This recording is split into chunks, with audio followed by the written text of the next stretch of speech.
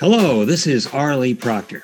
Welcome to an Atomic Bombshell Extra, an even deeper dive into the life of Clara Minx Devlin, the woman that J. Edgar Hoover rightly called the most dangerous woman alive. Now, if you heard our 10-part podcast, you know all about her astonishing life, her romances with JFK, Truffaut, Fidel Castro, Howard Hughes, and her career as a film noir goddess and the queen of 1950s teen exploitation. But Ms. Devlin's own autobiography reveals much more about her life and loves. I'm here with my great friend and colleague, Skylar DeWolf, film scholar and historian at the University of Nevada, Las Vegas. Now, today we're going to reveal Minx Devlin's first love, the crush of a 6-year-old girl for one of the great literary giants of the 20th century, F. Scott Fitzgerald, as together they made a Wild Republic movie serial. Skylar, give us some backstory here. How did Minx Devlin come to meet Scott Fitzgerald?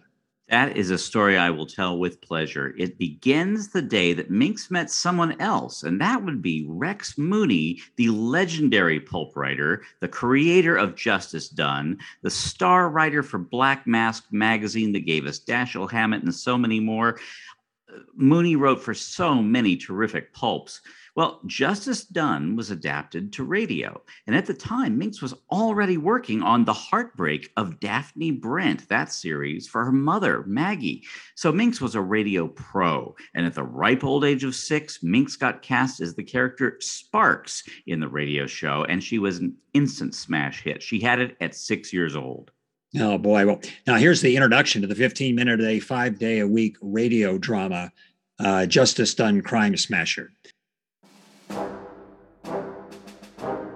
Where there is crime, I am the avenger. Where there is evil, I am the destroyer.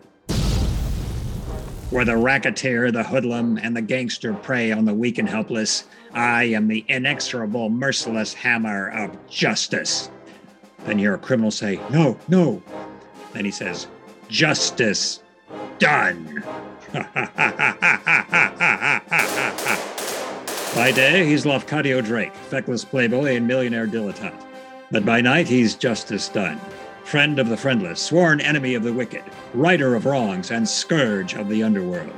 Together with his daffy female sidekick Dipsy Doodle, his daughter Sparks, and his trusty chauffeur Majordomo Sneezy McCoy, Justice Done has dedicated himself to the fight on crime until crime is smashed for good.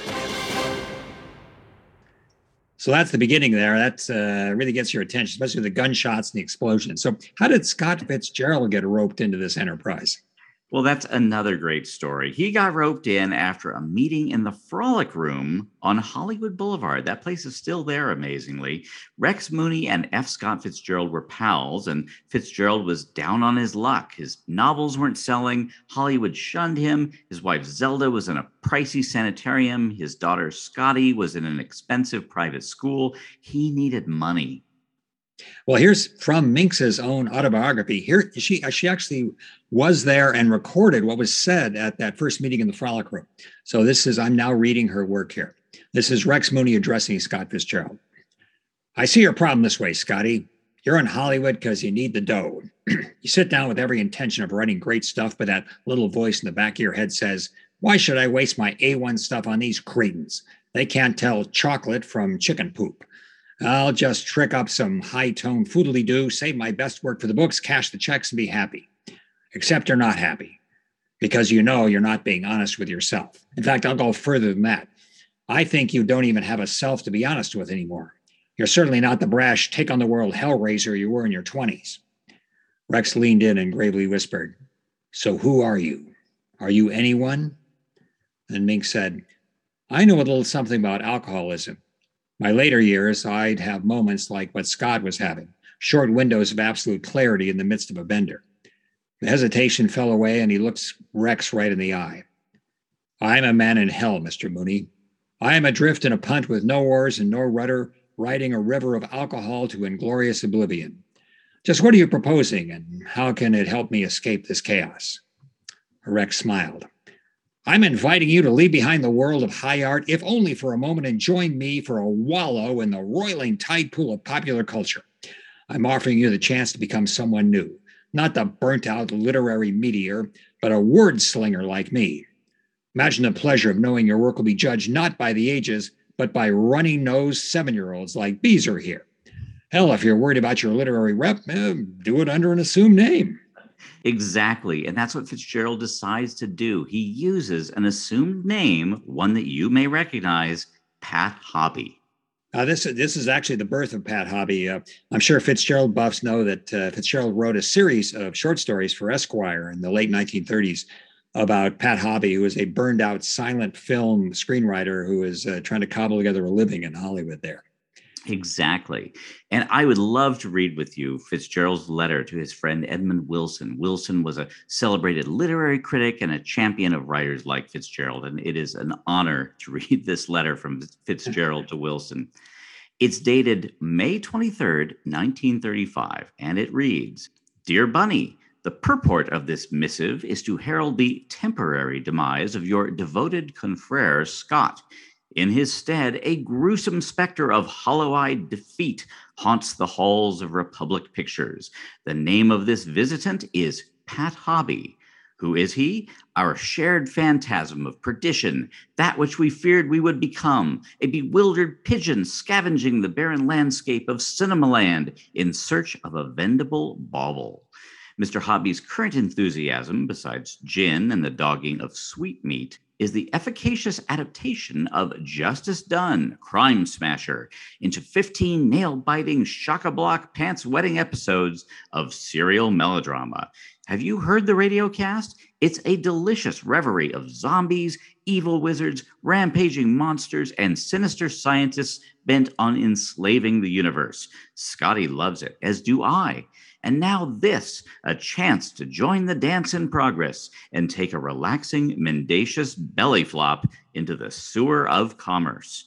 I have abandoned the search for truth and via the depraved persona of Mr. Hobby, am now honing a new craft, the art of breathless, persuasive narrative flim-flammery. Oh, the relief. Mr. Hobby is my salvation." Wow. Wow, Do you think people are writing letters like that now? I don't think so. That's quite a piece of work here. Another piece of serendipity in this story, this was the moment in film history when Republic Pictures was born. In 1918, a Brooklyn native named Herbert J. Yates began buying up struggling radio labels and film processing labs, including Republic Laboratories. He turned these into moneymakers and used that money to buy up 6 different Poverty Row film studios, including Mascot and Monogram, to form one, what he called a major minor studio, Republic Pictures. He inherited 2 assets, a new singing cowboy star named Gene Autry and a young leading man named John Wayne. He also inherited the Mascot Pictures serial unit, and he decided to go all in producing movie serials. One of the first was Justice Dunn, Crime Smasher. I think you'll get the idea of what these were like from the chapter titles. Skyler? Absolutely. And I would love to share with you every lurid chapter title from the series. Number 1, The Buzzsaw of Peril. 2, Hypnotized. 3, Radio Rangers to the Rescue. 4, Volcano Vengeance. 5, Dungeon of 1,000 Knives. 6, Death by Television. 7, The Dreaded Confusatron. 8, Attack of the Servo Robots. 9, Yikes! Flying Vampire Monkeys. 10, The Dead Don't Die. 11, The Fuse of Doom. And finally, number 12, Death Wears a Necktie. I think The Fuse of Doom is my favorite. Yeah. It says it all there. So, Skylar, I wonder if you can tell us why this serial is especially interesting to Fitzgerald scholars. Happily. And well, amazingly, this serial directly echoes Fitzgerald's most famous short story, A Diamond as Big as the Ritz, which echoes Edgar Allan Poe's Fall of the House of Usher. And I should mention that Fitzgerald had a lifelong and rather unhealthy obsession with Poe. Now, there's a great description in Minx's book about the triumphant, what you called a screening party. Apparently, Minx and Fitzgerald would go to the Alcazar Theater in Bell Gardens. Here's how she described it. But the most fun of all is watching this epic unspool at a Saturday kids matinee with Scott. Every Saturday morning for 12 weeks, we met at the Alcazar Theater in Bell Gardens. I watched Scott's face as he heard his words spoken from the screen and reveled in the squeals, moans, and shrieks from the audience. For all his success with short stories and novels, he'd never conquered the stage of the cinema till now. It was a kind of exhilarated wonder, like, I can't believe I'm getting away with this. But he was. He actually made us sit through the feature film, usually a monogram Western, just so he could stand in front of the theater and bask in the glow of his fans' smiling faces. Yes, well, unfortunately, Fitzgerald followed that up with a disastrous pitch of another pulp story series to Rex Mooney, and that was not his forte. It didn't fly, and that was the end of F. Scott Fitzgerald's only happy romance with Hollywood. Here's the last kicker of the chapter on Fitzgerald. Minx Devlin wrote, "Of course, I read the Pat Hobby stories when they were published in Esquire, and I cried and said a prayer when he died of a heart attack. I was happy as well because, well, his demon had died with him." Okay, Skylar, thanks. That's this Atomic Bombshell Extra. Skylar DeWolf and I will be back soon with another great Minx Devlin story. In the meantime, feel free to revisit the original 10-part podcast of The Atomic Bombshell and do your own deep dive into the fascinating life of Minx Devlin by going to Amazon and grabbing your own copy of Minx Devlin's riotous tell-all autobiography, The Atomic Bombshell. And thanks so much for listening.